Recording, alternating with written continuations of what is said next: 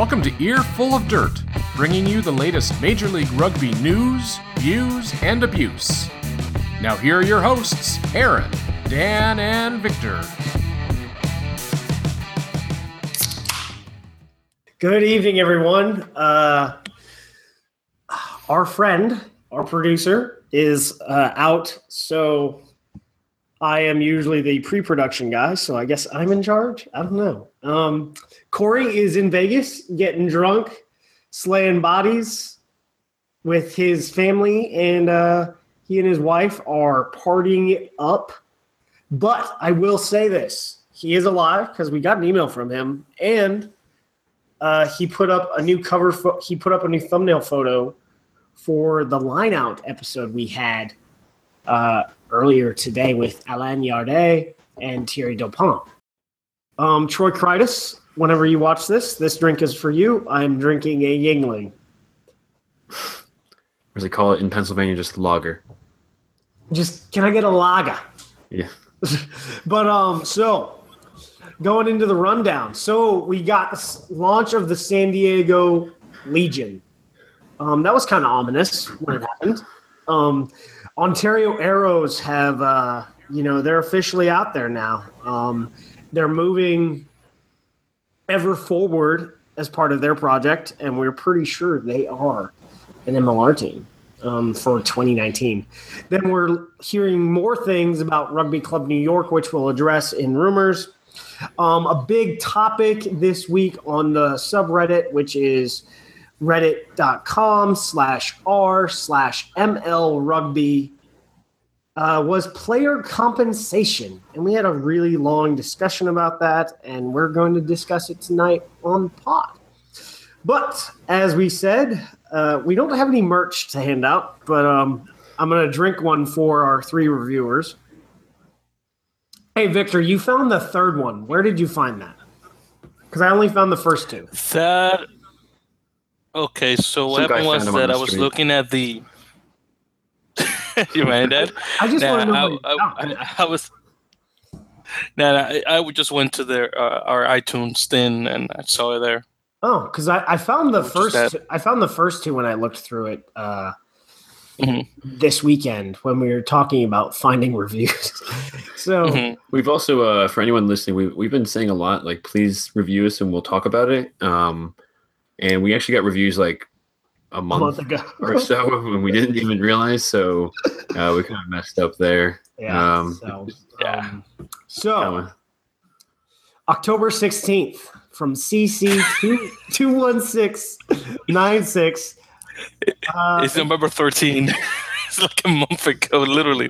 Yeah, it's a month ago. So in quotations marks, must listen. And exclamation. Great rugby podcast about Major League Rugby.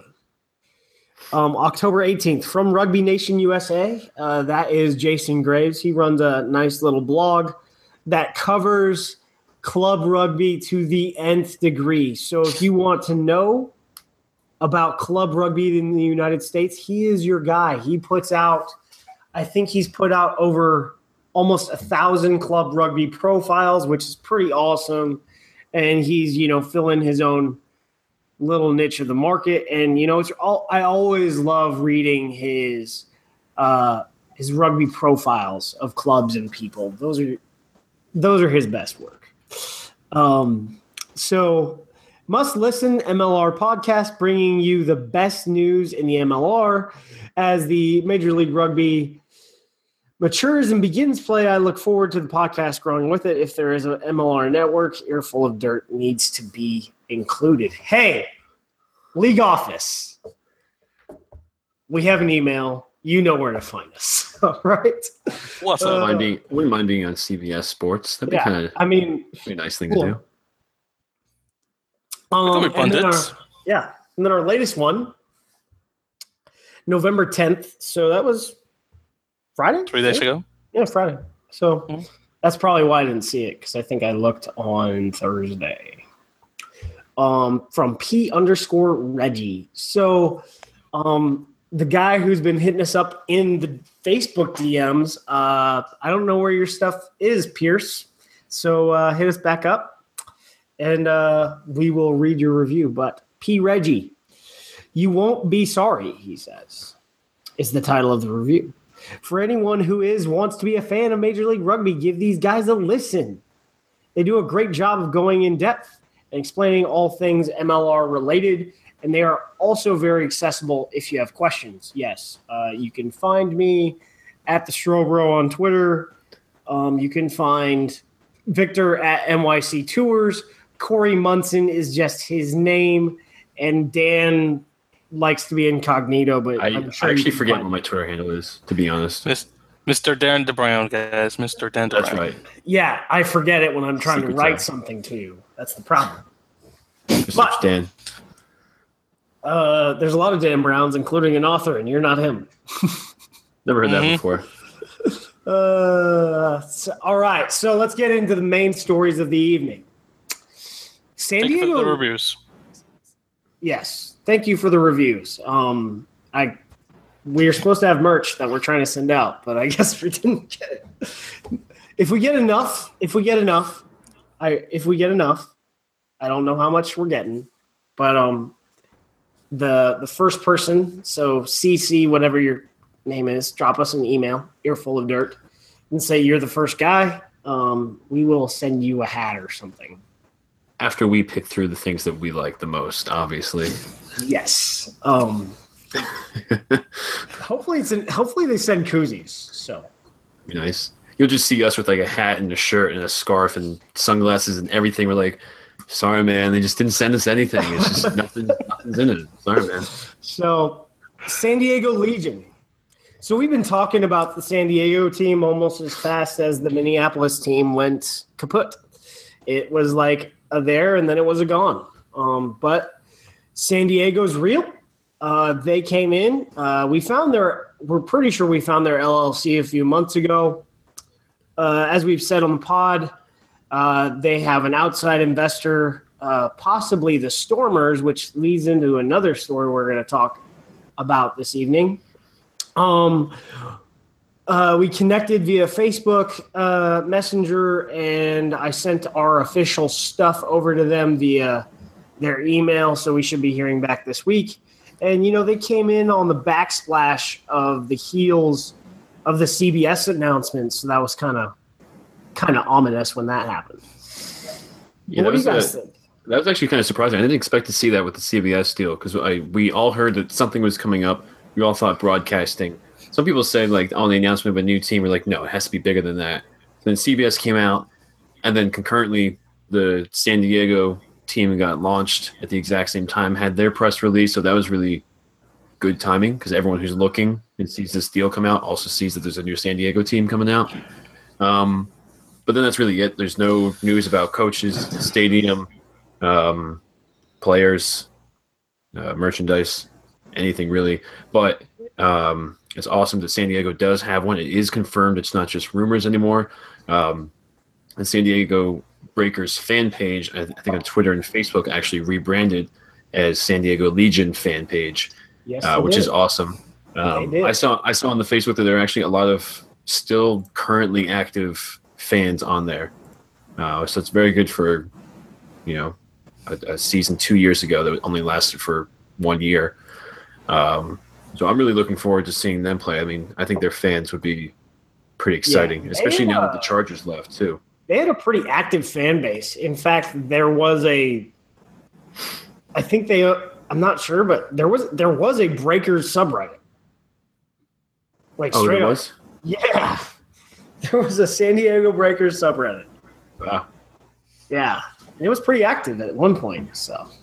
Yeah. Well, probably faded off once, news stopped actually coming through for the most part, but that's what happens. But what about you, Victor?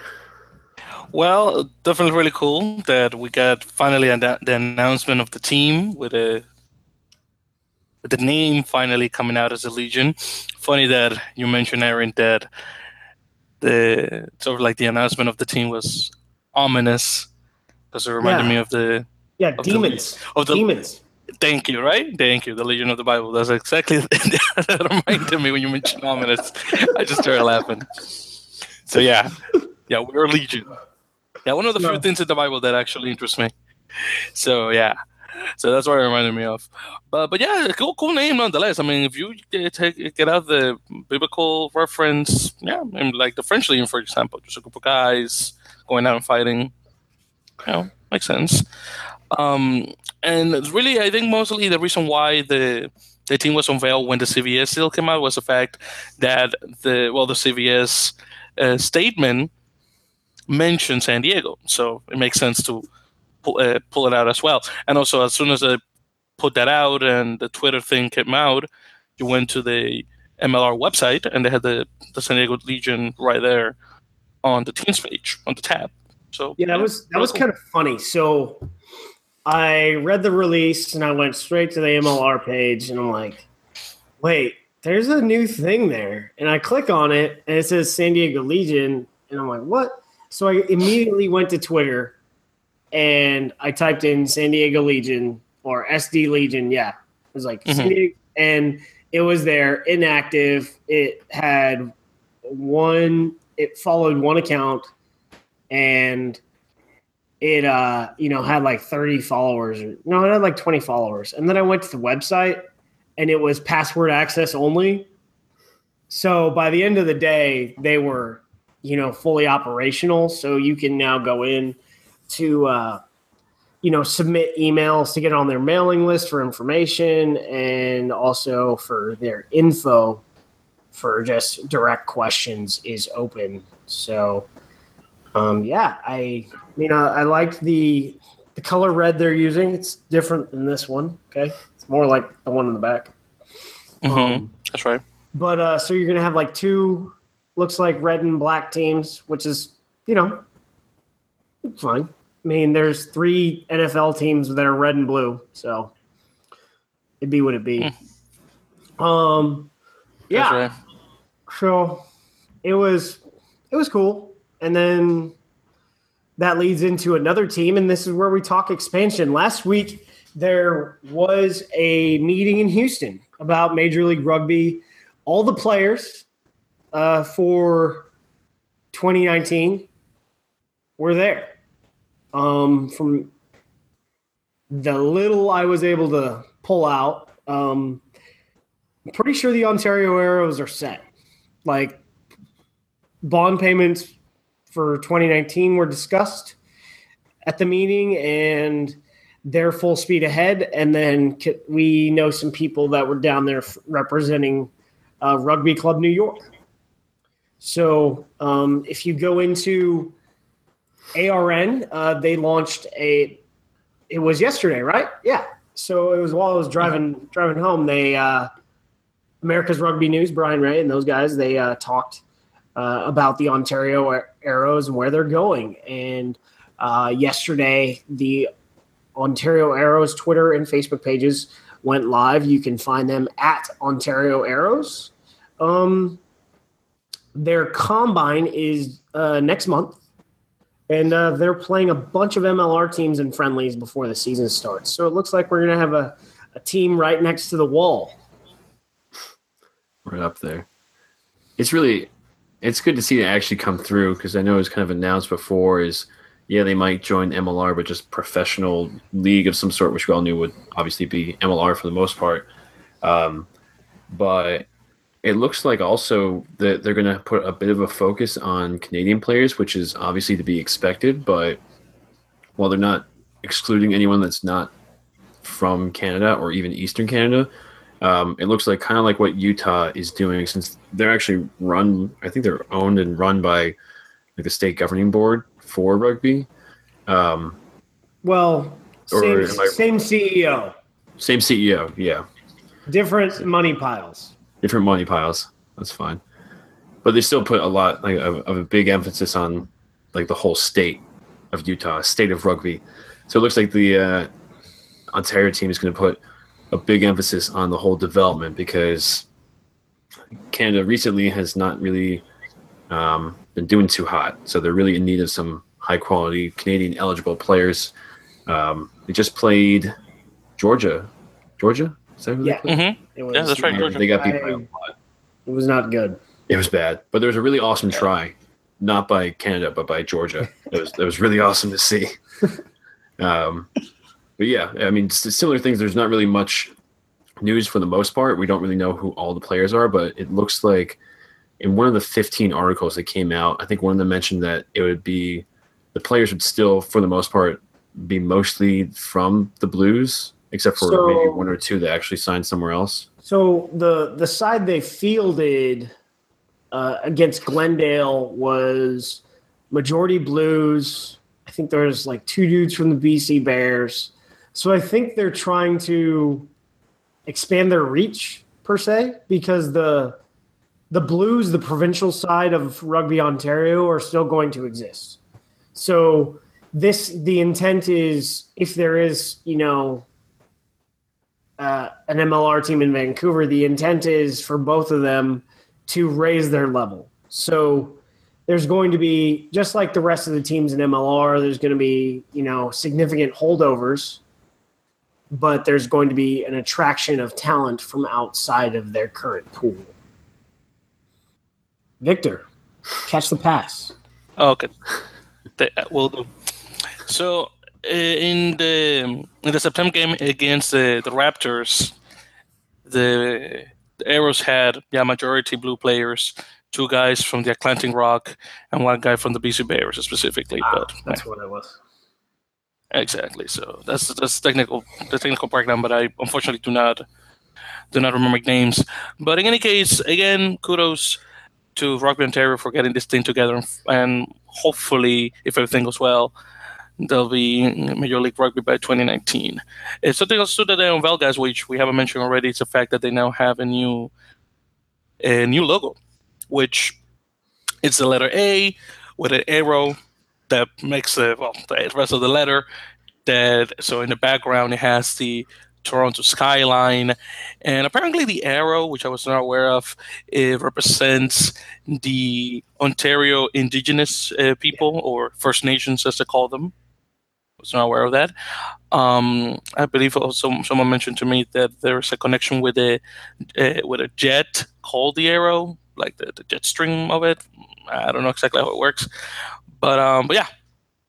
Again, so what is leading me to believe is that the fact that they have the Toronto skyline on the Ontario Arrows logo is that, they may have the team play either in Toronto or the Greater Toronto Area, or the GTA as they call it. Yeah. I think San Andreas. That was weird. I think San Andreas. That was a game. I was actually just thinking about this before, because I was reading another random article that came out, and it mentioned the Wolfpack, and I thought of them, but I didn't really think about them much recently. But if this team does come out and is in basically the same area as the Wolfpack, even though I'm not personally a big fan of League, I don't really like it that much, to be honest. I think the two teams really should be conscious of working together for the most part, even if they're not going to directly work together on every single thing or share stadiums or everything like that. But even though a lot of the fans who go to the League games are Union fans, as I think we have some Canadian people on Reddit say that, they should really be working together, because overall, especially if it's the same area, you don't want to just see each other's competition and take away the fans, and that's where your fan base is going to be, just the other team's current fans. They should be promoting rugby for the most part in all Toronto, and obviously make sure people know that there is a difference between the two without trying to confuse them too much. But they really should be working together, at least in some degree. Okay, there's like 10 people who play League in Canada. And so they are co-hosting the World Cup in a couple of years. 5 in the U.S., and Victor is one of the 3 fans. No, but like Dan said, Canada, USA are co-hosting the Rugby League World Cup in 2025, which I really do hope USA picks it up, because the World Cup right now in 2017, man, seriously, like we're getting crushed. So hopefully by them we'll be a little better. But going back, but going to Dan's point regarding the Wolfpack, ever since we created that the Earful of Dirt Instagram page, which, by the way, Toronto Wolfpack follows us. Every post regarding Canada or the MLR has been liked by the Toronto Wolfpack page. So they're definitely following, exactly. So they're definitely following the development of the league. And hopefully there's some cross-pollination between Rugby Ontario and the Toronto Wolfpack. Now, could it be possible for them to share Lamport Stadium? It could, but it's kind of hard because the thing is, since the Wolfpack has literally to cross the Atlantic to play their games against English and French opposition, because you got Toulouse Olympique that plays in Championship now. And eventually in 2019, if they do go to Super League and the Catalan Dragons remain in the team, which is also in France as well, it's going to be kind of hard because they like to have a bunch of away games and then later a bunch of home games. So it's going to be kind of hard to alternate both teams like that if you're going to have just like a straight home games like that, unless they have it on Sundays. I think sharing stadiums at this juncture, I don't know if they want to do that, because it seems based on every conversation I've had, they're trying to grow their fan base organic, whereas a lot of Toronto's tickets are giveaways. And, that's getting people into the stadium, but I think that had more to do with the fact that they're trying to be a TV product immediately, and the only place they had to play was Lamport Stadium. Like, that might have been the issue. And, however, I don't know if the seasons line up that well. So if the seasons don't line up at all, they could share the stadium, but then you run into Canadian football and what that does to you. But I think the Wolfpack and the Canadian football team, I forget what it is that plays there because it's not Hamilton. That's the type. You mean the Toronto Argonauts? The Argonauts. So they're able to share. I wonder, the issue that comes in is the third tenant. And I forget if that is a plastic pitch or it's grass.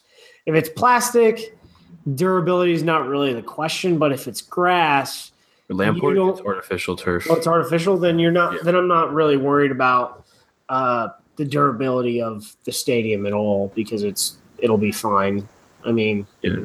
Well, there's no Canadian football team that plays there. I have it on Wikipedia. I don't know this off the top of my head. I'm not smart. And it was empty, or is it a soccer stadium? Wolfpack and Toronto FC 2, who will play in the USL coming up next year. So it's a soccer. And it's the home of the National Rugby League team, I think.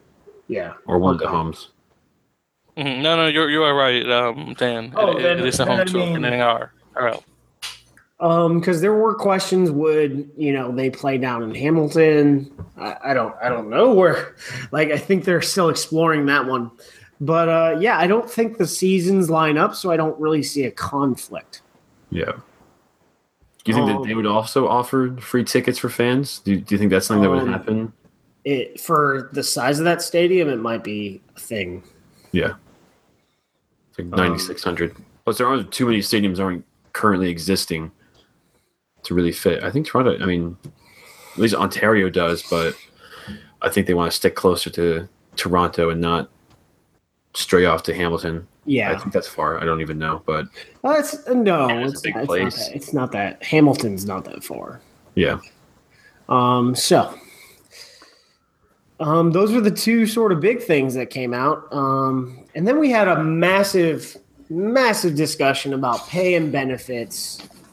And I sort of we had some new people come to the board, and that got really hardcore about what they wanted to see from Major League Rugby. And I try to say I'm the only person that's allowed to be cynical on the podcast, because I've been really effing cynical about this. But I think there was was brought up, and I had a discussion with some people in Cardiff and Eel, Cardiff RCM, who is a man from Wales who lives in Londonish, but is probably the best scout of USA Rugby I've ever seen. Which is bizarre. He knows everybody, every college kid, every top, person in the EETDS, which is the developmental training squad and stuff. Like really Like, bizarre. Like I think every time he comments, I say, "How do you know this? I live in this country and I don't know these things about these players." So, but they bring up, what if the salary cap is only for a 12-week season? Not for – so the contracts start January 1 and go through the end of the season, right? Right. So if they only go for the 12-week season, that means there's got to be different rates of pay. And I know for a fact that the SaberCats are getting paid right now. So there's preseason pay. Then the league starts paying everyone January 1. You have a preseason stipend, an off-season stipend, and a salary.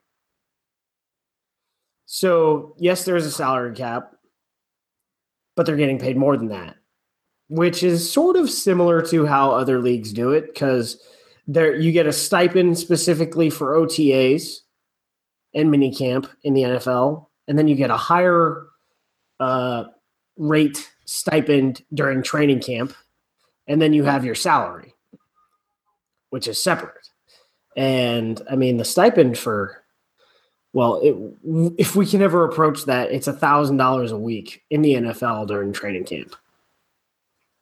We'll get there eventually. Yeah, so you get $20,000 if you make it through camp because it's 5 weeks. Yeah, I think It's actually not bad. on that board, I think Grant actually said that the salary cap will only apply to matches played during the actual MLR season.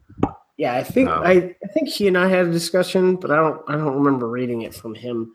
But still, if the salary cap only applies to the season prorated, that's $1 million. If anyone understands pro rata, I know what the actual term prorated means, but doing math off the top of my head is not a strong suit. Yeah, Anytime so someone says a single number, 12 weeks is a quarter, right? So you multiply that by 4 for the year, and you get a $1 million number floating out there. And I did the math, and if it was, the minimum salary for every single player is minimum wage in the state of Washington, which is $11. And then you come up with how many hours they're going to train plus games. It's going to be between 20 and 25 hours a week. So you do that, and I did it for 6 months, and the minimum salary was like $13,000.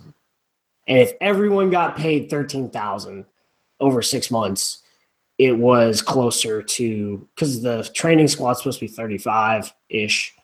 Then it was like fucking, pardon my French.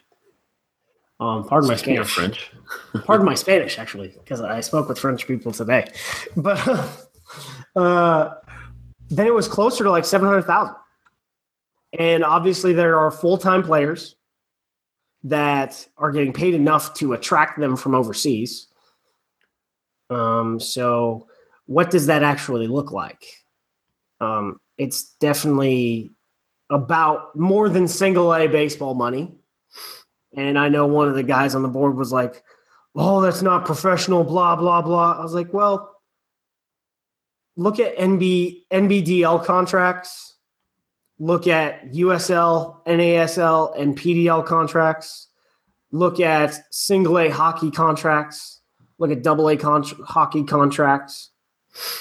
They're getting paid about double A, like low-end double A baseball money. So that's pretty good for a startup. Major League Lacrosse, the outdoor one, has been around for 16 years, and the majority of their players are still part-time. And it still exists. So I think it'll be fine, really. I mean, it is the first season too, so you don't really look at this and as a player and say, I'm gonna make a ton of money my first year playing rugby. It's the very first season of this league. I think Brian Ray on the board too actually said that the better players would make about $20,000 to $30,000 during that the actual 12-game season.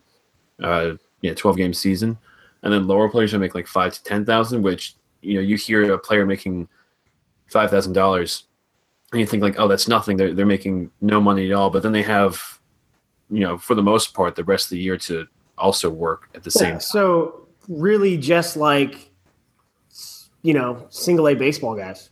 Yeah, or Canadian League. Or Canadian, they can go home for 6 months and make a way, or they can work in the local area. And someone was like, well, nothing's stopping. The league isn't going to be able to stop people from giving a friend of the club giving out jobs. And I was like, I don't think the league is taking that. I think everyone understands what's going on, and the league in general is going to encourage making sure these guys have enough compensation to live. I don't think it's like, get these guys jobs if you're having to get these guys jobs, and how flexible are the jobs for the engineers and the accountants that are going to play. Like Kyle Sumsian is a project engineer and he's married. So, but I saw him at practice. Like he's at practice every night for the Strikers, and he's at lifting every morning for the Strikers. I mean, SaberCats. So Connor Mills is an account manager, and he's there all the time. Like, so these guys have worked it into their schedules so that they can play professional rugby and make good money at the same time. Or worst case scenario, the rest of the year you can work construction, you can mow lawns, you can be a bartender, you can, coach the youth rugby team and make a couple $100 or something like that. I don't know how much they'd actually pay, but they can fill out the rest of their time for the most part without a huge issue. Obviously, they're not going to be, walking in here like millionaires, but the first year of a new league in a sport that's new to a lot of Americans. And let me tell you guys, I guess it's a blessing in disguise that professional rugby is the fact that because players don't make that much money, they have to pick up a trade of some sort. They need to get a degree of some sort. It's not like, for example, and I'll give you a perfect example of this, Dominicans. Back home, there's a belief that if you make it in Major League Baseball, I'm sorry. Always Dominican. If you make it in Major League Baseball, and you're gonna make $1 million. It's like if you make it over there, it's your pot of gold. You just drop your studies. You just drop everything for the game. And once you get that signature and they flow you to the States, you play there for years. You make your money. Once you get old, you collected all this money. But you gave it all to your friend. And that's it. And well, that and the family. But the fact is that you left the country with no skills.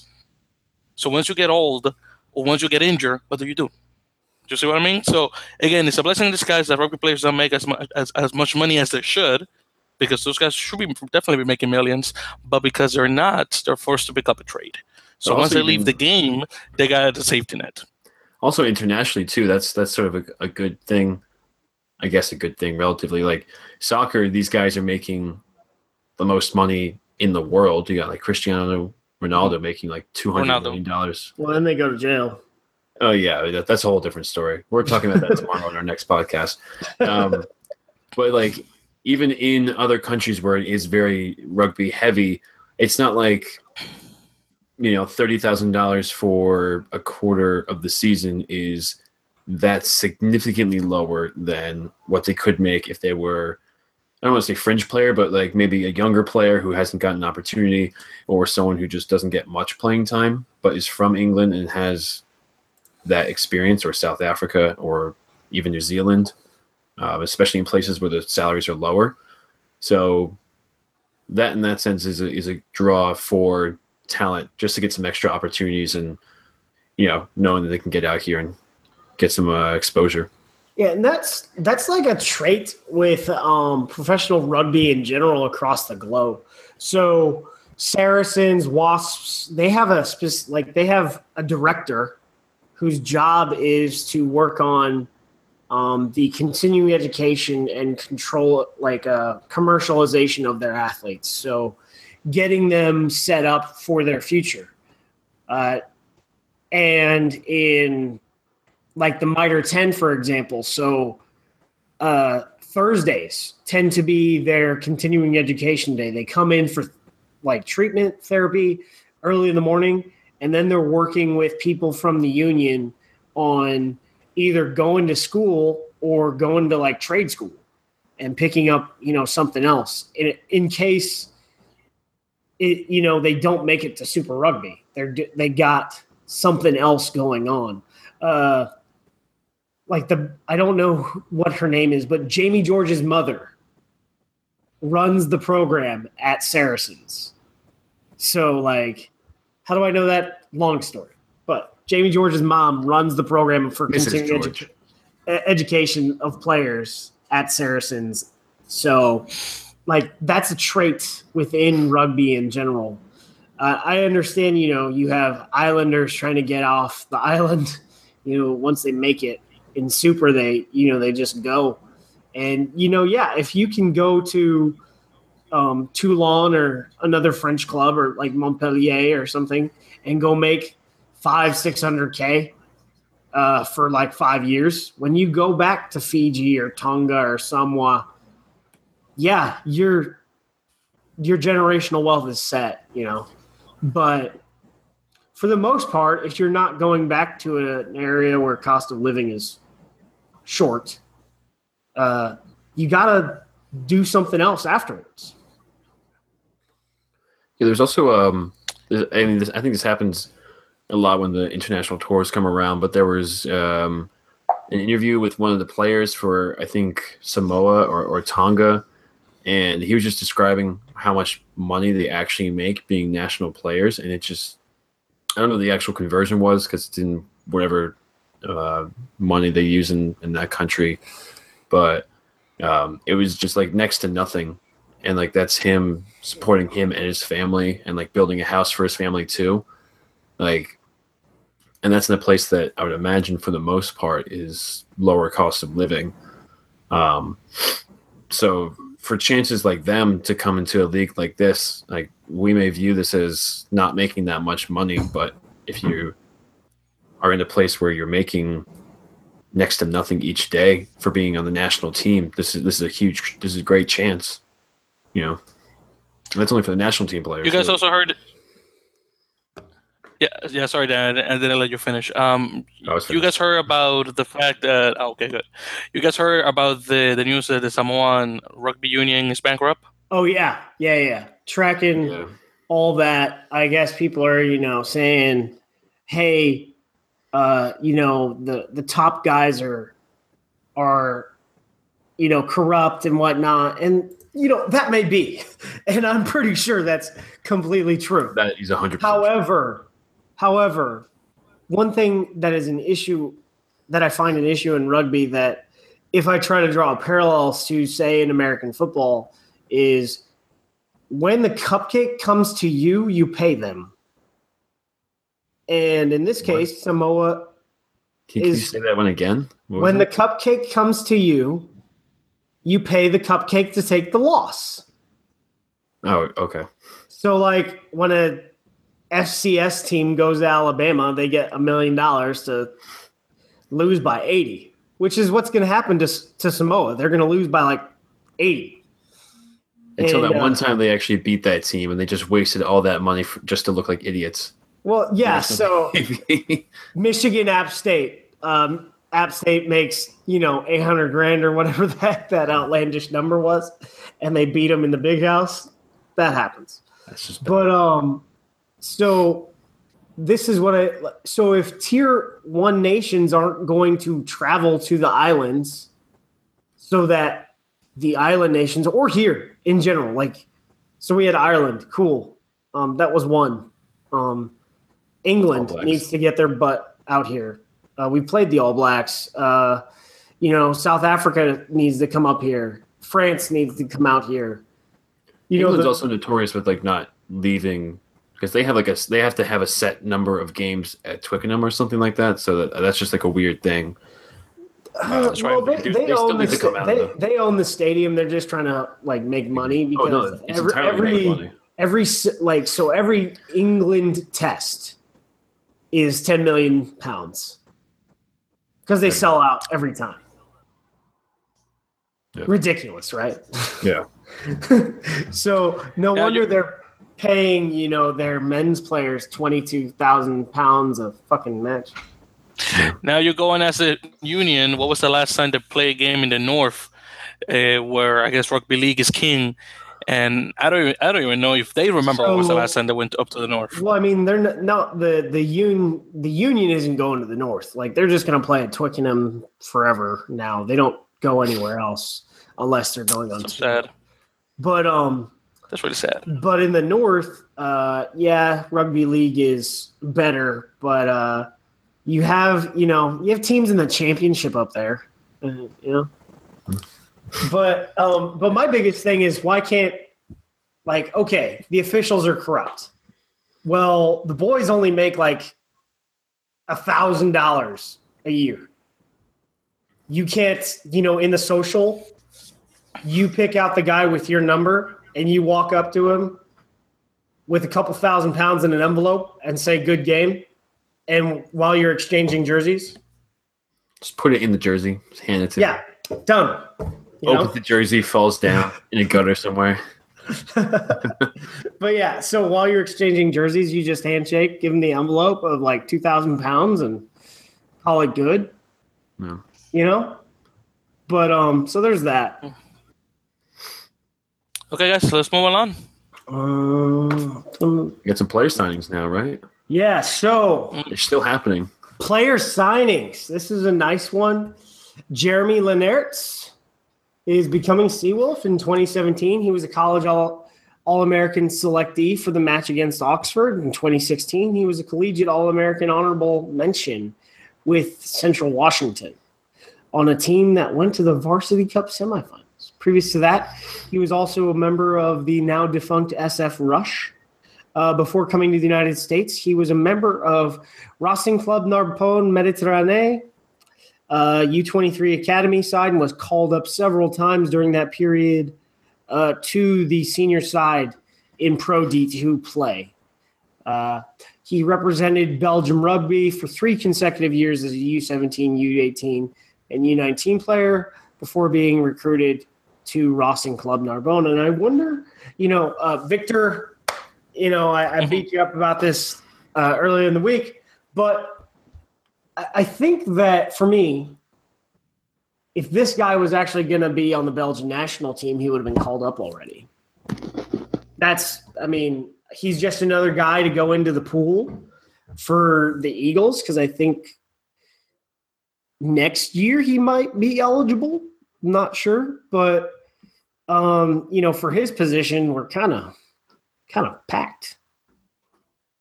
It's like there's a long line. So, but I would. Good. More talent's good. I'm good with that. But I would have thought that he would have already been selected at this juncture since he was, basically playing professionally in France. So yeah, here, Brad. By the way, I just found out the pronunciation of his last name, Lenaerts, is pronounced. Lenaerts. That's not what you said. Lenaerts. Yes, it's Dutch. That. Yeah, it's a Dutch. Dutch last name. So he's like forget the E. He's a Walloon, right? Or he's a Flem? No, Flemish. Walloon are the French. Oh, Walloon. Okay, so he's a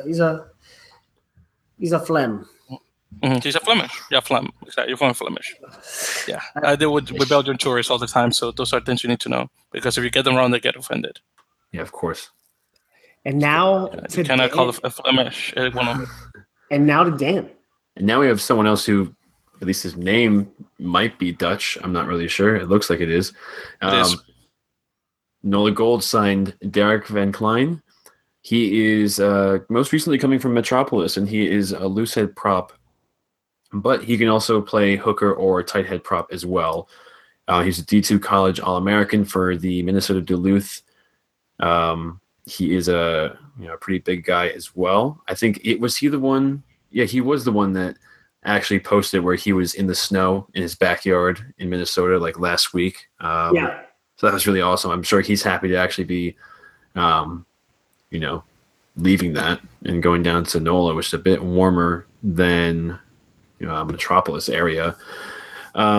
He previously played with James Bay in the BC Premier League and also with the Ohio Aviators. So another pro signing. So it's good to see the pro talent isn't just disappearing. They're coming back and they're, staying professionally. He also competed for a spot with the NRFL, whatever's happening with them. So that's kind of interesting up there. He also actually, in Aaron's, I guess in your interview, Aaron, with Nate Osborne, Nate mentioned that there would be like 3 more players coming from Metropolis. Not that he's specifically trying to poach them, but he said that there were going to be, I thought it was, so he said 3 more, and I know Derek Van Klein was sort of announced earlier, Yeah. so I don't know if he was 2 or 3 maybe. I don't know if he was in that 3, but this was the official announcement of NOLA. And so let's just say plus or minus 2.5. Half a person. And then he said 3 or 4 more would be signing across Major League Rugby. So I mean, good for MLR, but not so good for Metropolis when they're losing. Well, I mean, 7 players.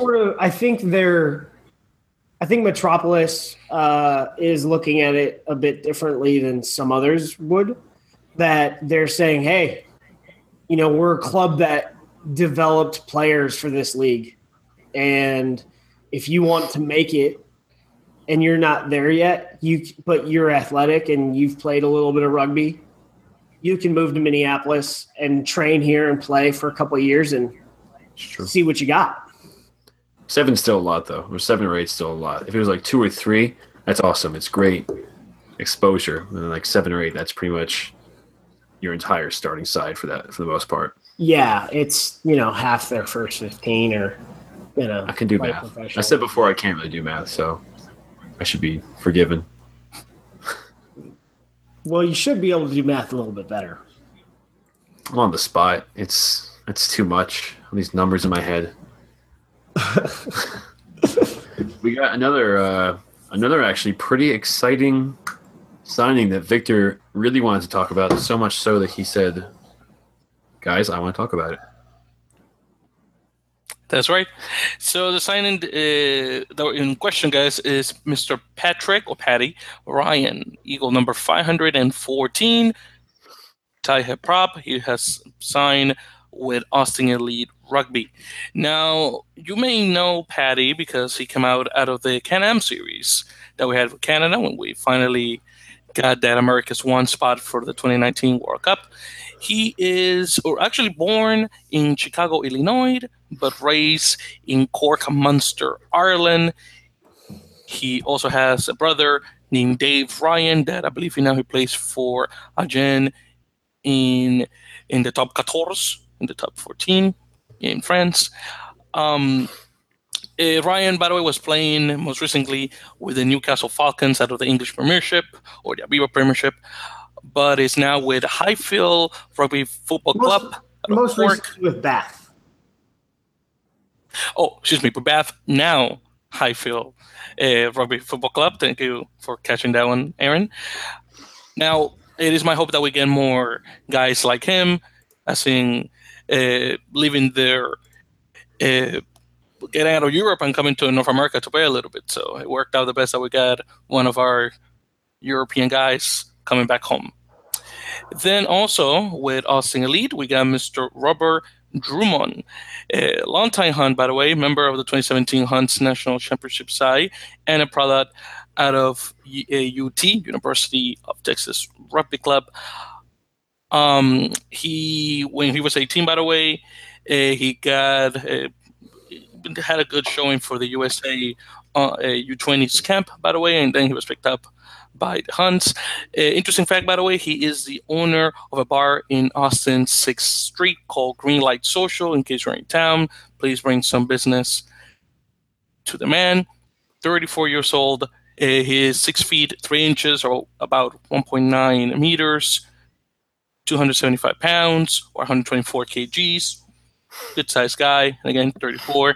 A friend of mine likes to joke that props are like wine. The older they get, the better they are. So there we go, 34-year-old guy. And finally, also, to wrap it up, another gentleman that got signed this week was Mr. Miles McQuong. He got signed, not with Austin Elite, but with New Orleans Gold Rugby. He is a lock, by the way. He's coming from Fairfield, Connecticut. Definitely a native. He is the captain for the Fairfield Yankees, which is a Division III side that won the National Club Championship in 2016, and the Empire G1 in 2017 as a Division II side now, by the way. And McQuong also plays sevens for Northeast Academy and Stars Rugby Sevens. Nice to see guys, obviously, from the East Coast going down to Southeast to play. 24 years old, is 6 feet 6 inches, or 1.98 meters, about 2 meters. Not sure of his weight, so I will not be able to tell you that one. But those are the signings for the week, everyone. I thought that was a pretty interesting signing because Fairfield's a D2.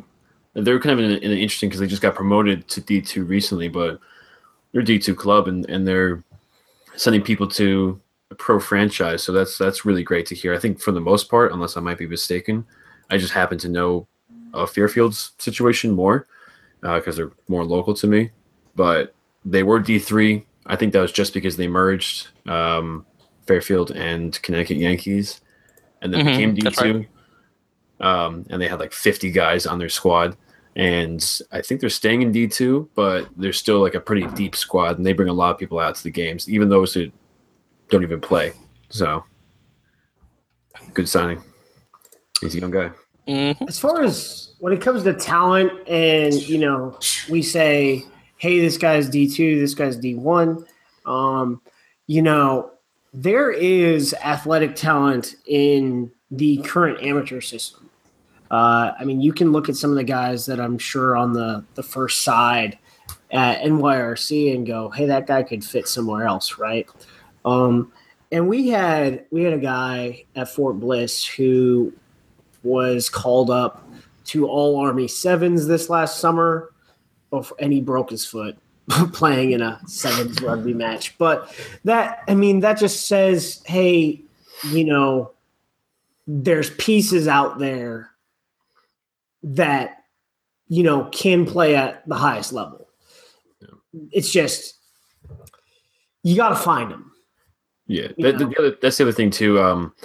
In many cases, people may be very talented and much more than a lot of people on the D2 squad, but for one reason or another, they want to stay with that club. Maybe they started with them, or what may have happened in Miles, was that his name? His case, he may be from Fairfield or maybe went to Fairfield University and may have just gone directly to the squad. He's still young too. I know people from New York that were offered, at least one person that was offered a contract to play for pro. He's I think a depth player, but then he would have had to move to like Ohio, so that wouldn't have worked out. But the talent's definitely there. But for one reason or another, a lot of times people just want to stay with that club. Could be closer. They could just have made great friends, and since it is social, you're not really looking to, make lots of money doing this, or any money doing it because it's club. So you're doing it because it's for the most part social, and you like the club.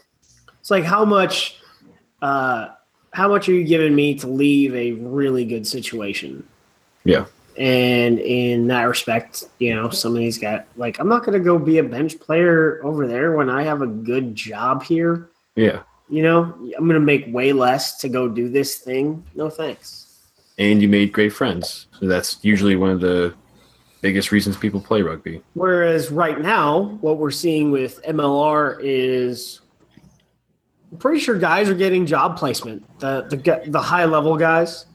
accountants and whatnot when they're moving. Like the networks of these owners is immense. Just like, people talk about the network of Old Blue because they recruit players, not really with cash, but with job placement, and they can find them good jobs. So, and rugby, a friend of mine once explained to me, like, he played rugby for the business connections because he started playing rugby at his graduate school. Like his grad school had a senior men's club. So he started playing rugby because to get more connection to network better. Whereas like I started playing rugby, in a frontier town and then on an army team, you're not really networking there. You're networking to a degree, but yeah. Yeah. And now, but that has led to me to start networking outside of that sphere, but still within rugby, which is, how we're together, right? We network. Yeah.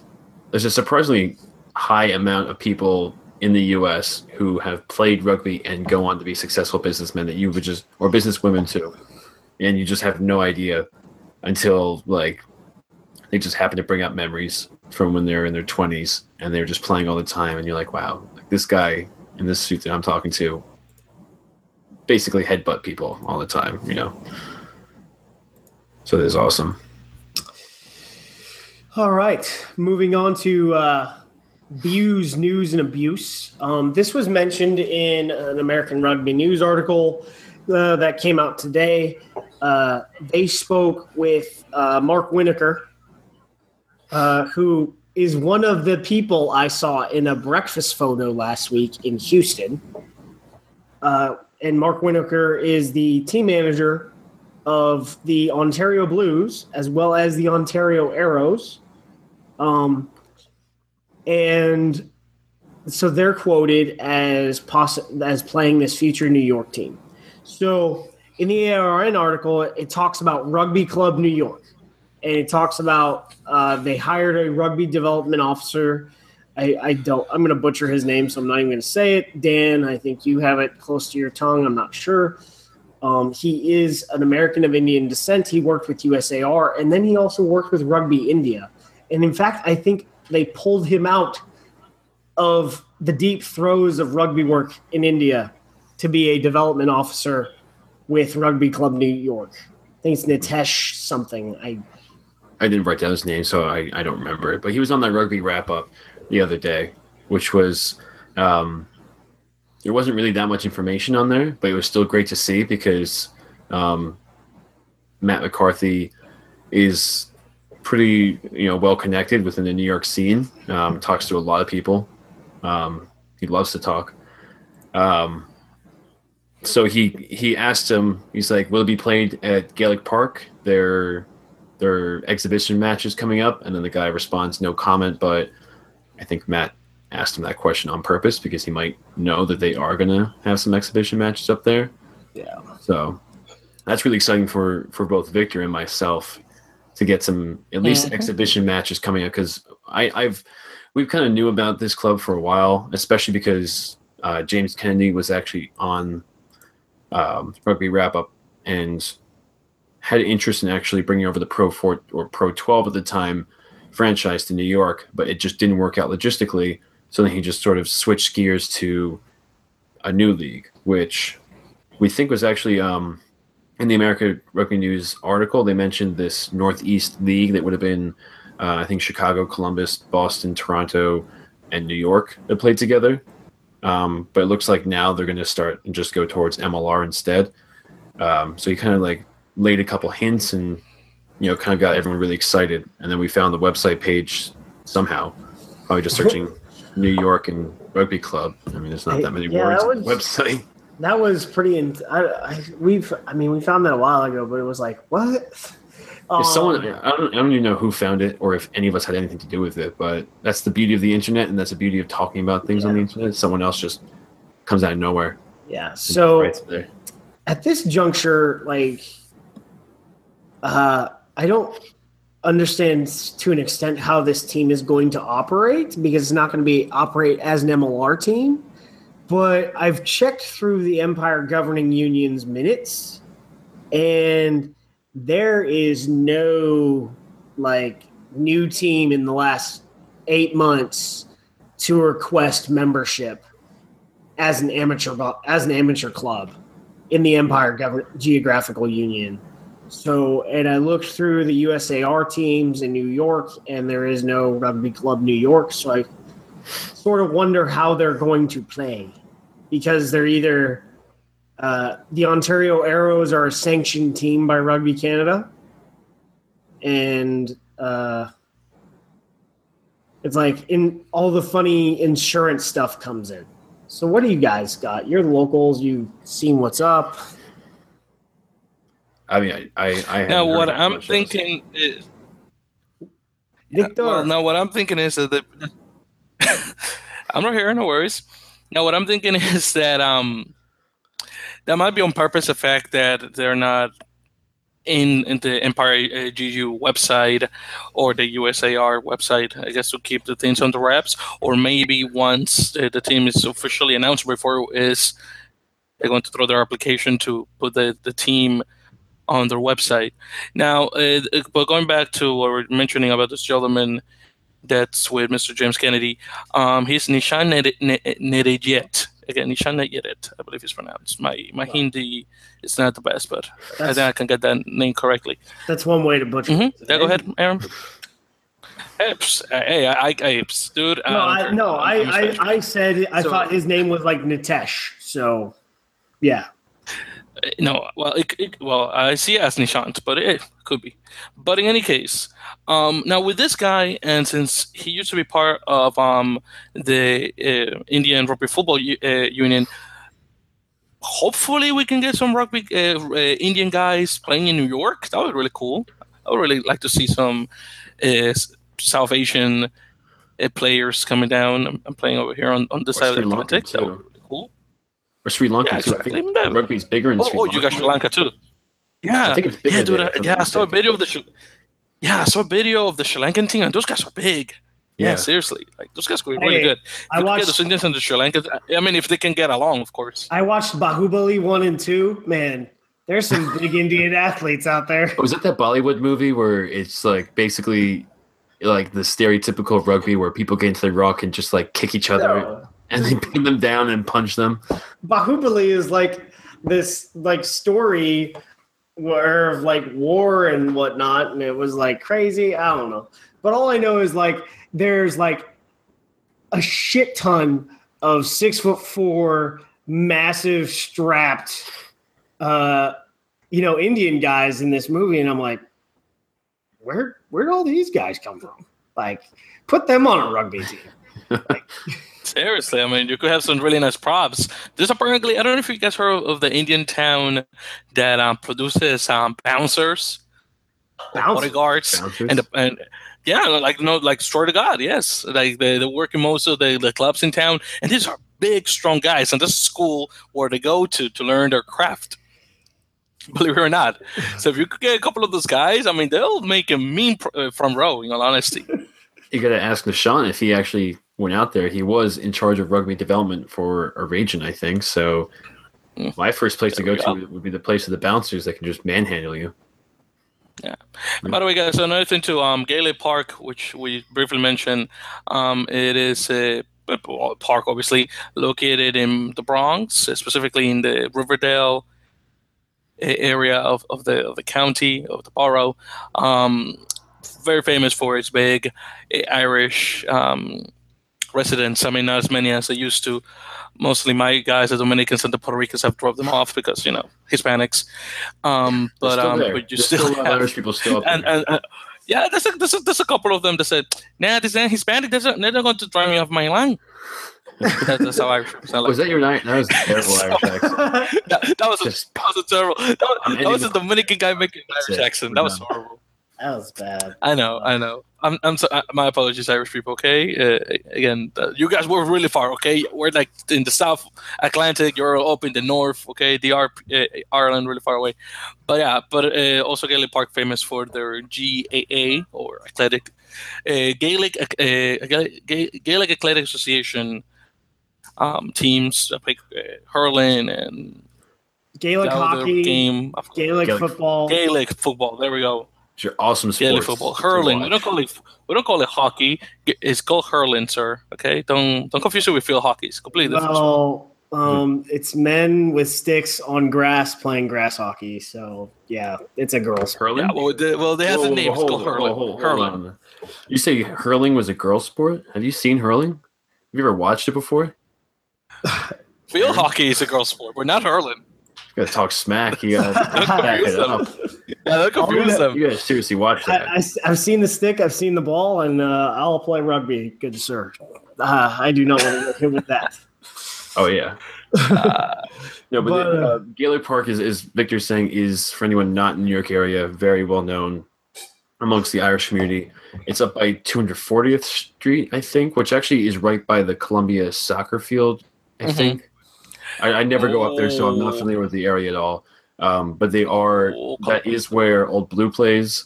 There's really limited space to begin with, so it is far up there, but you can take the one all the way up. I think it's like one of the last stops, or I think that's where all the trains hang out. So for exhibition matches, at least, does definitely make sense to get some sort of crowd out there that may be a bit more familiar with the sport. Just to get a couple games going, and then anyone who's willing to go up there. And then, I've heard rumors of a couple different places in New York that James wants to build a stadium. I don't know how feasible it is. I don't really understand construction, zoning, and everything like that, especially in New York. But he does own a construction company, so I guess that is sort of the first good step to go to if you want to build a stadium. It's a specialty, yeah. Real estate and construction. That's kind of a good thing to do when you're trying to find a stadium in New York. So. And by the way, the Columbia Field is on 218, and Gaelic is on 240th. So you can see it's really far away. From 218 to 240. Oh, well. 22. Couple 22 miles. blocks. Couple miles. It's a couple exactly. It's a warm up. It's a warm up. Yeah, but you have to understand. You have to go also over a bridge from Manhattan to the Bronx. That's another thing too. If you're gonna be jogging, so you might as well just take that subway. It's gonna be a lot faster. The other thing that we're not really, or we haven't really mentioned, or I haven't even really seen too much of yet, but is Steve Lewis involved with this club at all, or?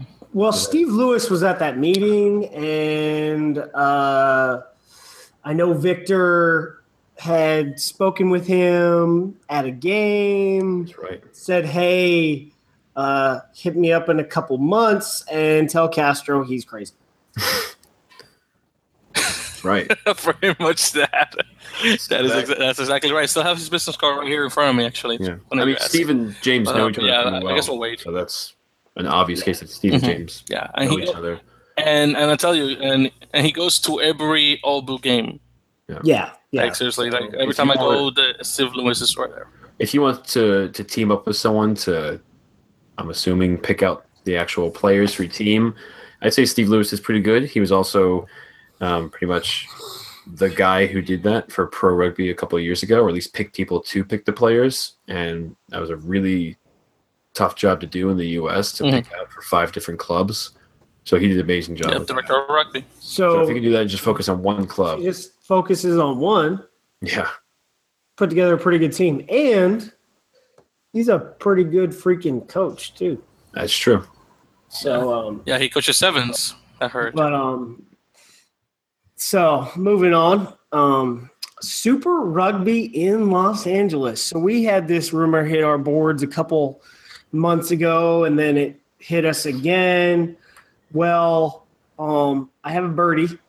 This is a real source, confirmed, like it's real. And the USAR will announce it tomorrow. There is a Super Rugby and America's Rugby Championship doubleheader in our internal communications. Victor has called it an exhibition preseason type match, and I really hope on my end that they just did a little finagling of the schedule and give I think we think it's the Stormers and somebody else.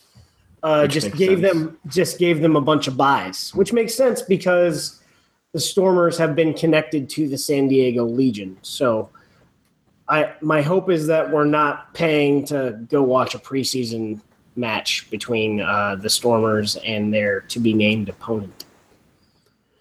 Hopefully the Blues. I mean the Bulls. Oh, that would be great. We get to see Mitchell again. You know, That'd Mitchell be great. Just we better, beat Argentina 15 for the first time and then just rub that in Mitchell's face. Yeah. But this is also just awesome that if it is a doubleheader between an ARC match and Super Rugby, I don't know exactly how many fans there are out there for rugby, but knowing that there is a Super Rugby team coming out gives you a little bit extra incentive to actually go and watch the USA Eagles play. And then maybe from watching that, you're like, oh, this team's, this actually team's pretty interesting, whoever they're playing against. And if it's ARC match, I'm assuming they're playing against a team that they will most likely beat, unless it's Argentina 15s, which they're pretty evenly matched. So, well, I think it could be good too. So, correct me if I'm wrong, but we played Argentina 15 first the first year, and then we played them last year. We definitely played them last year. So I didn't watch it the first year. I don't know but if it's just flipping the schedule every year, then they would be first. I don't know. But first also would be good. We'll find out tomorrow. Good match. Yeah. You do want a good match for the first one, even though it would be cool for fans to see the USA stomp on like Brazil, even though we've lost to them before. But it would be cool because then people might think we're really good when we're not really. Yeah. But that's a whole different story. We'll hear the announcement tomorrow. That's actually, spoiler alert, that's actually what our tweet of the week is for this week. I was a bit lazy. And this is a good tweet, so I thought that maybe we should say it. So that's all we got for that part. Victor, what do you think about this one? We have two victors for some reason. That's weird. I don't know why. That's strange. That's the strangest thing I've ever seen. So what do you think, man? Ooh. I mean, I hear you. So you're asking me, or are you asking which me Victor are we asking? Hey, they look the same. What happened? I wonder what happens when we have no producer. I wonder if I can hang up on one of you. I'm going to eject. You know what? Do that, and I'll just come back. No, like the one you just talked on seems to work, so I'm going to try this. Okay. Are you still there? There we go. Yeah, you're good. Yeah. I just we have audio. Cool. That was fun. Yeah. So what do you think, man? About the whole thing about the Super Rugby? Well, yeah. Mm-hmm. Yeah, go ahead. No, what do you think? We want to hear your opinion. Punditry from Victor. Habla. That sounds cool. Muy bien. So, well, yeah, definitely quite cool that we're going to get in this Super Rugby match alongside Argentina 15, which, by the way, I did caught the end of your question. Yes, we did play Argentina 15 first in 2016. So if we're going to get them again, that's kind of cool, especially if we're going to have the Stormers again, hopefully the Bulls. Quite fun. The fact that we're going to get a match. California has a large population of South Africans, so they'll definitely come down from wherever they are to watch a game. So yeah, all cool things overall. And then the last sort of like abuse we got for the week before we hit the tweet and the questions, because we seem to have to just to let you guys get out of here. Hey Victor, mute your mic. It's pulling feedback. Give me a second then. So I'll hang up and I'll come back on my computer because the thing is my thing just went off. All right. So I'll be right back. All right. Now Victor's gone, so we can really have fun. All right. Just us two. So, okay, guys. Getting back to that, technical difficulties being what they are.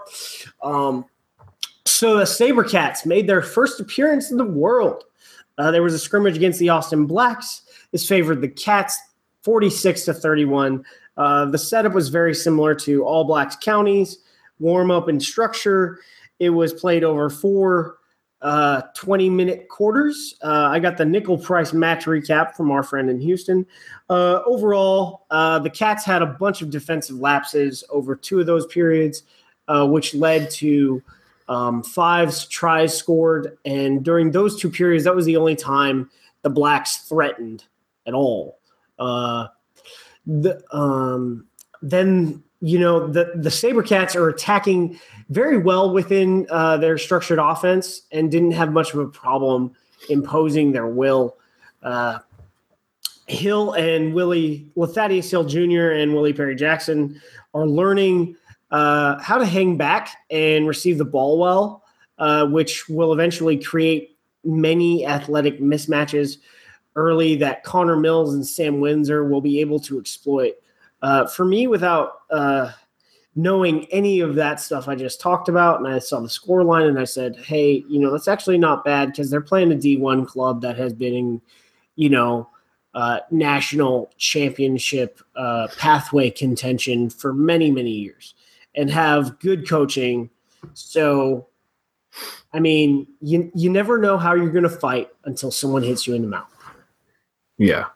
And this is their first ever time of really having a match against another opponent, because they've obviously done some sort of scrimmages in practice for the most part, but I'm assuming that most of that was very much, just running up the field and then running back down the field, and it was kind of controlled.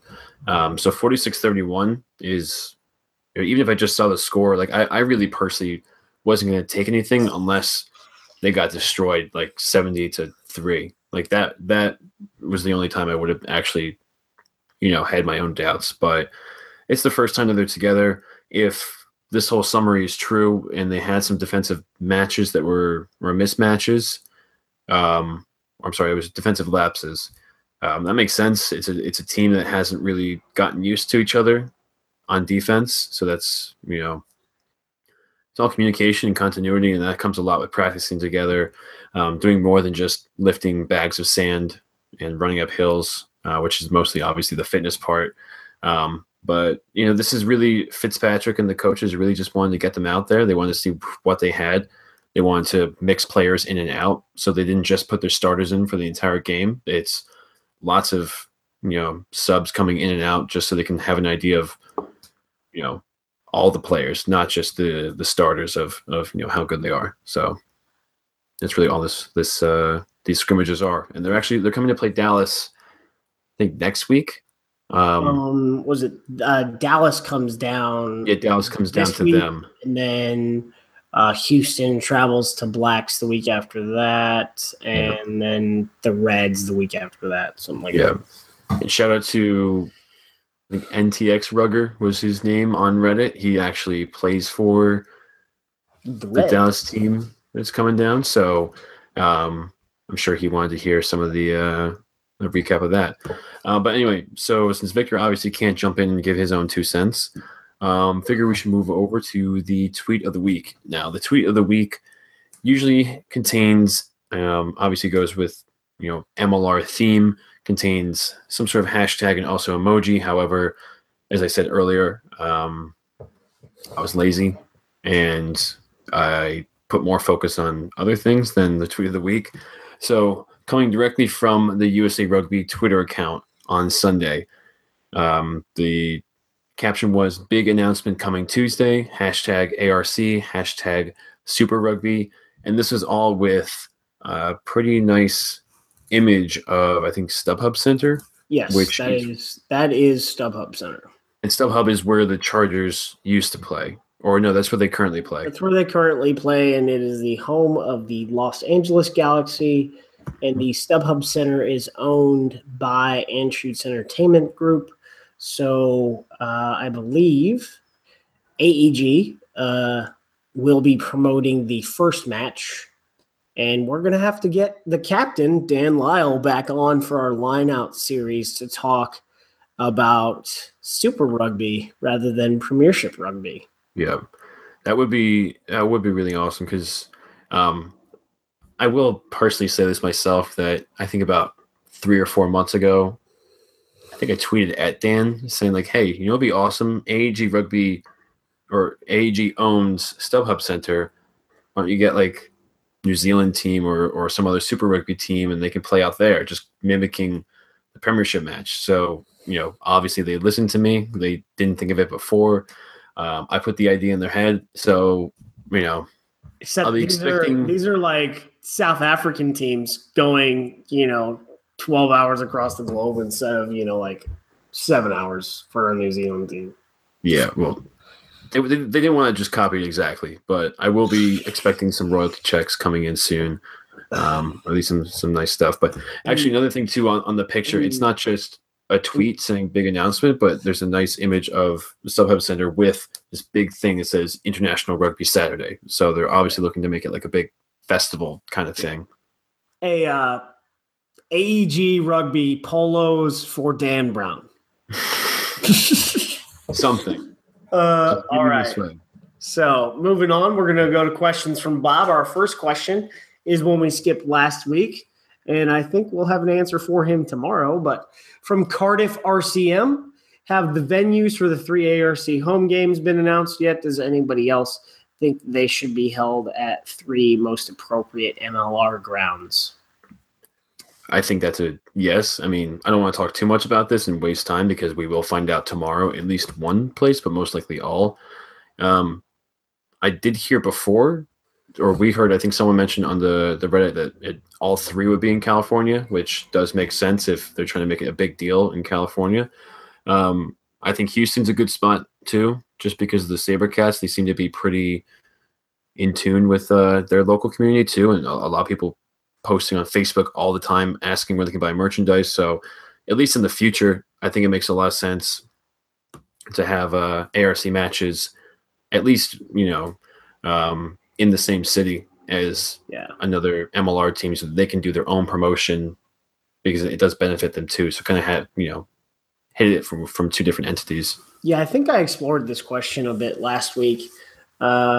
So there was an article in the Rugby Republic that covered Old Mission Bay Athletic Club rugby, and at the bottom, the coach talked about in negotiations with USAR to bring a ARC match to their field, and they would bring in bleachers and use that as the basis of their commercial plan. After already saying they looked at the MLR model and said it didn't work for them. So they don't have a commercial plan, and they figured that starting a brand of on-back rugby tied to MLR wasn't going to be a thing. So I don't know. I don't know. And, I spent a week up in San Jose, and I think Avaya Stadium is a lovely ground to host rugby. Except that I think the hosts may not like what their field will look. It got ripped up pretty badly after sevens. I can just imagine like some scrums on that grass. That it's gonna go straight to dirt. Yeah. So, and our next question is from Downey Keene. Will the games be available for global viewing? We hope so. There's going to be a streaming option available, which maybe something like Flow Rugby or some other company that wants to stream it. So I don't know exactly how streams like that work internationally, but I would hope that at least you could stream it online through that. I know Flow for last weekend was streaming in South America. Oh, really? Yeah. Anything specific, or they were just streaming stuff? The Argentina match was streamed in South America, I think. Oh, really? I need to look at the announcement, but they streamed like 3 different matches. They had the broadcast rights to stream down there. So, yeah.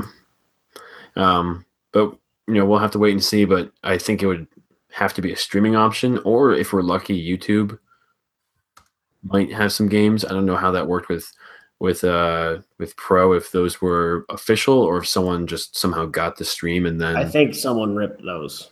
which I'm fine with that, but it might not be possible if they go through CBS Sports and everything like that. So we'll see what happens with that.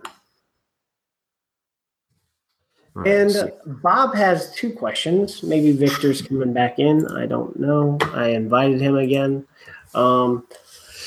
When can I buy kit? Well, Utah. You said you laid claim to me on Twitter. That's why I'm wearing it today. But basically, if you send us kit, we'll be more than happy to rock it. This is a lovely piece of kit. So, I don't know when you can buy Utah kit. They have not posted that. I know you can buy Seawolves kit, and I know you can buy Austin kit, and I know you can buy Glendale kit. So. Yeah. Glendale one does, I have to say, it is a very big improvement on the old Glendale Raptors. Not the Merlins, but when they were the Raptors last time. No offense, but I think that those were really kind of disgusting uniforms. They were weak. And it looked kind of weird. I don't know. It made me sick just looking at them. I'm sorry. Then the second question is, where's the best place to watch a match? I guess midfield would be the best place to watch a match. I've only been to 2 professional settings, one being the US Ireland in Red Bull Arena and the other in Philly, both of which are, fit over 18,000 people. So I'm not sure if it's the same for like a smaller match that you typically see in like England, but midfield, I don't really know. I've only been, like I said, 2, and everything else is just bleachers with 10 people in it. So, Victor, where do you like watching a match? Well, thus far, at least, of course. Now, in terms of me being personally, thus far, I mean, it was really cool being in Red Bull Arena. I'll tell you that. I definitely had more fun in Red Bull Arena than when Dan and I went down to Talent Stadium personally. But like physically where in the stadium, where like in the tri zone, at the 5 meter, Got it. at midfield. Midfield, definitely. So that way you get a view of one side of the field and then the other, because anyways, when second half comes, the teams have to switch sides anyway. So it makes more sense to have it on midfield. For me, I like being definitely between the 22s. If I can't get midfield, I want to be smack dab between midfield and the 22-meter line. And I think about probably 15 rows up, depending on where the seats start. Just high enough so your angle's good, but not so far away where, you have to bring the binoculars. I will say, though, that at least from watching on TV and being at the game in Philly, rugby matches are a lot more personal or personable than like an NFL match or an NFL game. Like you can even be front row and you still have 20 feet in between you and where the players are. Meanwhile, in Philly, we were sitting 5 rows behind Chris Wiles. We actually went up and talked to him for a second. So that was actually really awesome. And that seems to be pretty common too. And especially in Philly, the game was pretty quiet for the most part because there weren't too many fans. So you could just hear all the calls and all the players yelling at each other on the field. So that was actually really cool because it was kind of an eerie feeling because you could tell it was professional. It was put on very professionally, but at the same time, you could hear everything as if it was like a club rugby match. So that was really cool too. Yeah, the angles that I've noticed other than South African rugby grounds, other than those places, the angles at which stadiums are constructed are a lot steeper and give you this much more intimate feel when it comes to how you're able to watch a game, whereas in some NFL and college football stadiums, you either have to be really close to feel it, and if you're far away, you might as well have just stayed home. Yeah. So I think that's good. Yeah, that gets us to, pardon me, our final thoughts. Do you got anything, Dan? No. Was I supposed to? I don't know. Like, final thoughts is unscripted. You know what I'm saying? I don't know. I'm just really happy for this New York team. I don't care if it takes me a while to get there, but I really want it to come together. I want to do well. That's it, pretty much, I guess. Lots of good matches coming up. You know, for me, I'm like happy after all these people said, "Hey, you need to have this SoCal team, or you need to have a New York team." Well, guess what? Guess what, guys? Children. All right. Guess what? Your wishes have been answered. There's a California team. There's going to be an East Coast team. We're going to cover possibly, more in the future, like definitely more in the future, but possibly even more than that. So that's awesome. But it was nice to have that confirmation this last week. Whereas a little bit still innuendo, but for the most part, you can feel it coming. And Victor, catch the kick. Well, definitely, I caught it.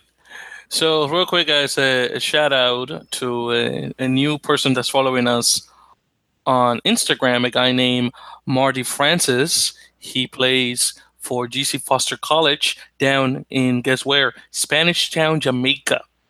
Nice. So, Jamaicans listening to us now. Yeah, exactly. That's awesome. So, hopefully he listens to this. I told him I was going to give him a little bit of a shout out. He is expecting, fingers crossed, to be playing with the Jamaica Crocs with the national team sometime next year. That's nice. I don't know which position he plays, but hopefully he plays for the Crocs. So that's one thing. So again, shout outs to Francis. Second thing is for the viewer, well, for the listeners really. The guys and I were having a conversation over email regarding a question I brought up. If it's possible in the near future that Major League Rugby may have a team down in Mexico, because everyone always talks about a team in USA and Canada, which I understand because most major cities in Canada are in the south, touching almost the 49 parallel, and you also have the fact that Canada also speaks English, but no one talks about poor old Mexico with their Spanish and the like. So I would just brought up the hypothetical that in a couple of years, if it's possible to have a team in a close enough to the border. So I brought up the examples of having a team either in Tijuana, Baja California, or one team in Monterrey, Nuevo León, which are quite close. I support Monterrey. Tijuana. Yeah, exactly. No. I do. No. Yeah, I mean, after what you told me, yeah, definitely. But I definitely support Monterrey because that's where the money is in the north of Mexico anyway. Because the problem is having a team in Mexico City. The thing is, Mexico City is so far away from the border. It's sort of annoying. But I mean, then again, just look at Georgia Wolfpack. They have to cross the ocean just to go to England to play. So again, it's not out of the realm of possibility. And plus the fact that if they're playing dollars and the Mexican peso is lower than a dollar anyway, if you make the conversion, you're really saving yourself money anyway. So, and also the fact that if you were talking about soccer, you got the North American Soccer League, which has a team down in Puerto Rico. Then again, PR is a U.S. territory, so that's probably why they don't pay as much for travel. But again, down to the Caribbean to go all the way to New York. That's if from here to New York City to Santo Domingo is 4 hours. I assume for San Juan up there has to be at least 4:30, like 4 hours 30 minutes. Well, based on like my survey, like I just learned to answer this question because so we can get out of here. I learned a ton of stuff in about an hour about Mexican rugby today that I'm actually glad. A lot of age grade players in the current system, I already knew this, but and I was telling Victor about this, come from the U.S. Like you have a lot of Mexican American descent kids from the El Paso and New Mexico areas joining, the Mexican national team because they have dual citizenship and, they're just going, they're identified by the Mexican high performance system and didn't get identified by the Eagles high performance system. So they took the shot. And so they were one of the starting props on the U20 team this year, I think it was, that played in the RAN, right? Yeah, in the RAN. In Miami. Was from El Paso. So, but I looked at Mexico. One of the biggest things, like we've talked about, is commercial viability and money behind teams. And Victor's talked about commercial viability and financing in Monterrey. So that's a big thing that's important. And you also look at the rugby fan base. The densest area of rugby is in Distrito Federal, which is Mexico City, the Mexico City area. So I think, you could have as many as 2 teams, just like in Canada. I think Canada, you could have more than 2 teams eventually, but I think for Mexico, with their total population of ruggers, first, I think the first place I think they're going is Mexico City. And, you can talk about some of the connections that the current Texas teams have to Mexico. And it makes it easy to see. Just not, in year 2, maybe year 5. And because I haven't heard anything concrete about it. So, take us out. It would be cool to have Mexican guys, though. Hey, I'm ready. Let's go. Signing with the Utah Warriors. There you go. Exactly. All right. I mean, dang it, you got some really good players in Mexico 15s and 7s that definitely make it in MLR. So, all right, let's get out of here. Yeah, guys. So, final thoughts, because we have to say the thing that we always say. Let them play, man. Let them play. Okay. Let me mention it again. So, guys, obviously, thank you for joining us on the Earful Dirt Fancast. Subscribe to us on YouTube if you're watching this. Of course, on youtube.com/EarfulDirt. Look us up as Earful Dirt Fancast. Like us on Facebook, Twitter, and as I mentioned before, Instagram. Add us to your podcast list on iTunes, Google Play, Stitcher, Player FN. Obviously, you could also get us on SoundCloud. Again, leave us a review. We got 3 reviews, 2 from last month and 1 for 3 days ago. Keep those coming. Again, obviously shout outs, obviously, to the people that wrote those. Hopefully you're going to get some merch once we get it anytime soon. Also, and I don't think we have checked. We should check, guys. Voicemails, send us. Call us, of course. I checked today. There wasn't anything. So. Oh, there was another? Okay, good. Well, be the first one, obviously. And the number is 720-600-2679. Again, that's 1-720-600-2679. Again, leave us a voicemail. Keep in mind that we record this live starting at 10 p.m. Eastern, 8 p.m. Pacific. With that said, guys, good night. I guess we can play ourselves out.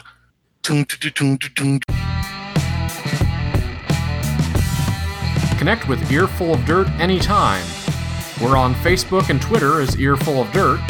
You can email us at earfulofdirt@gmail.com or call and leave us a voicemail at 720-600-2679. Until next time, for Aaron, Dan, and Victor, I'm Corey. Thanks for joining us.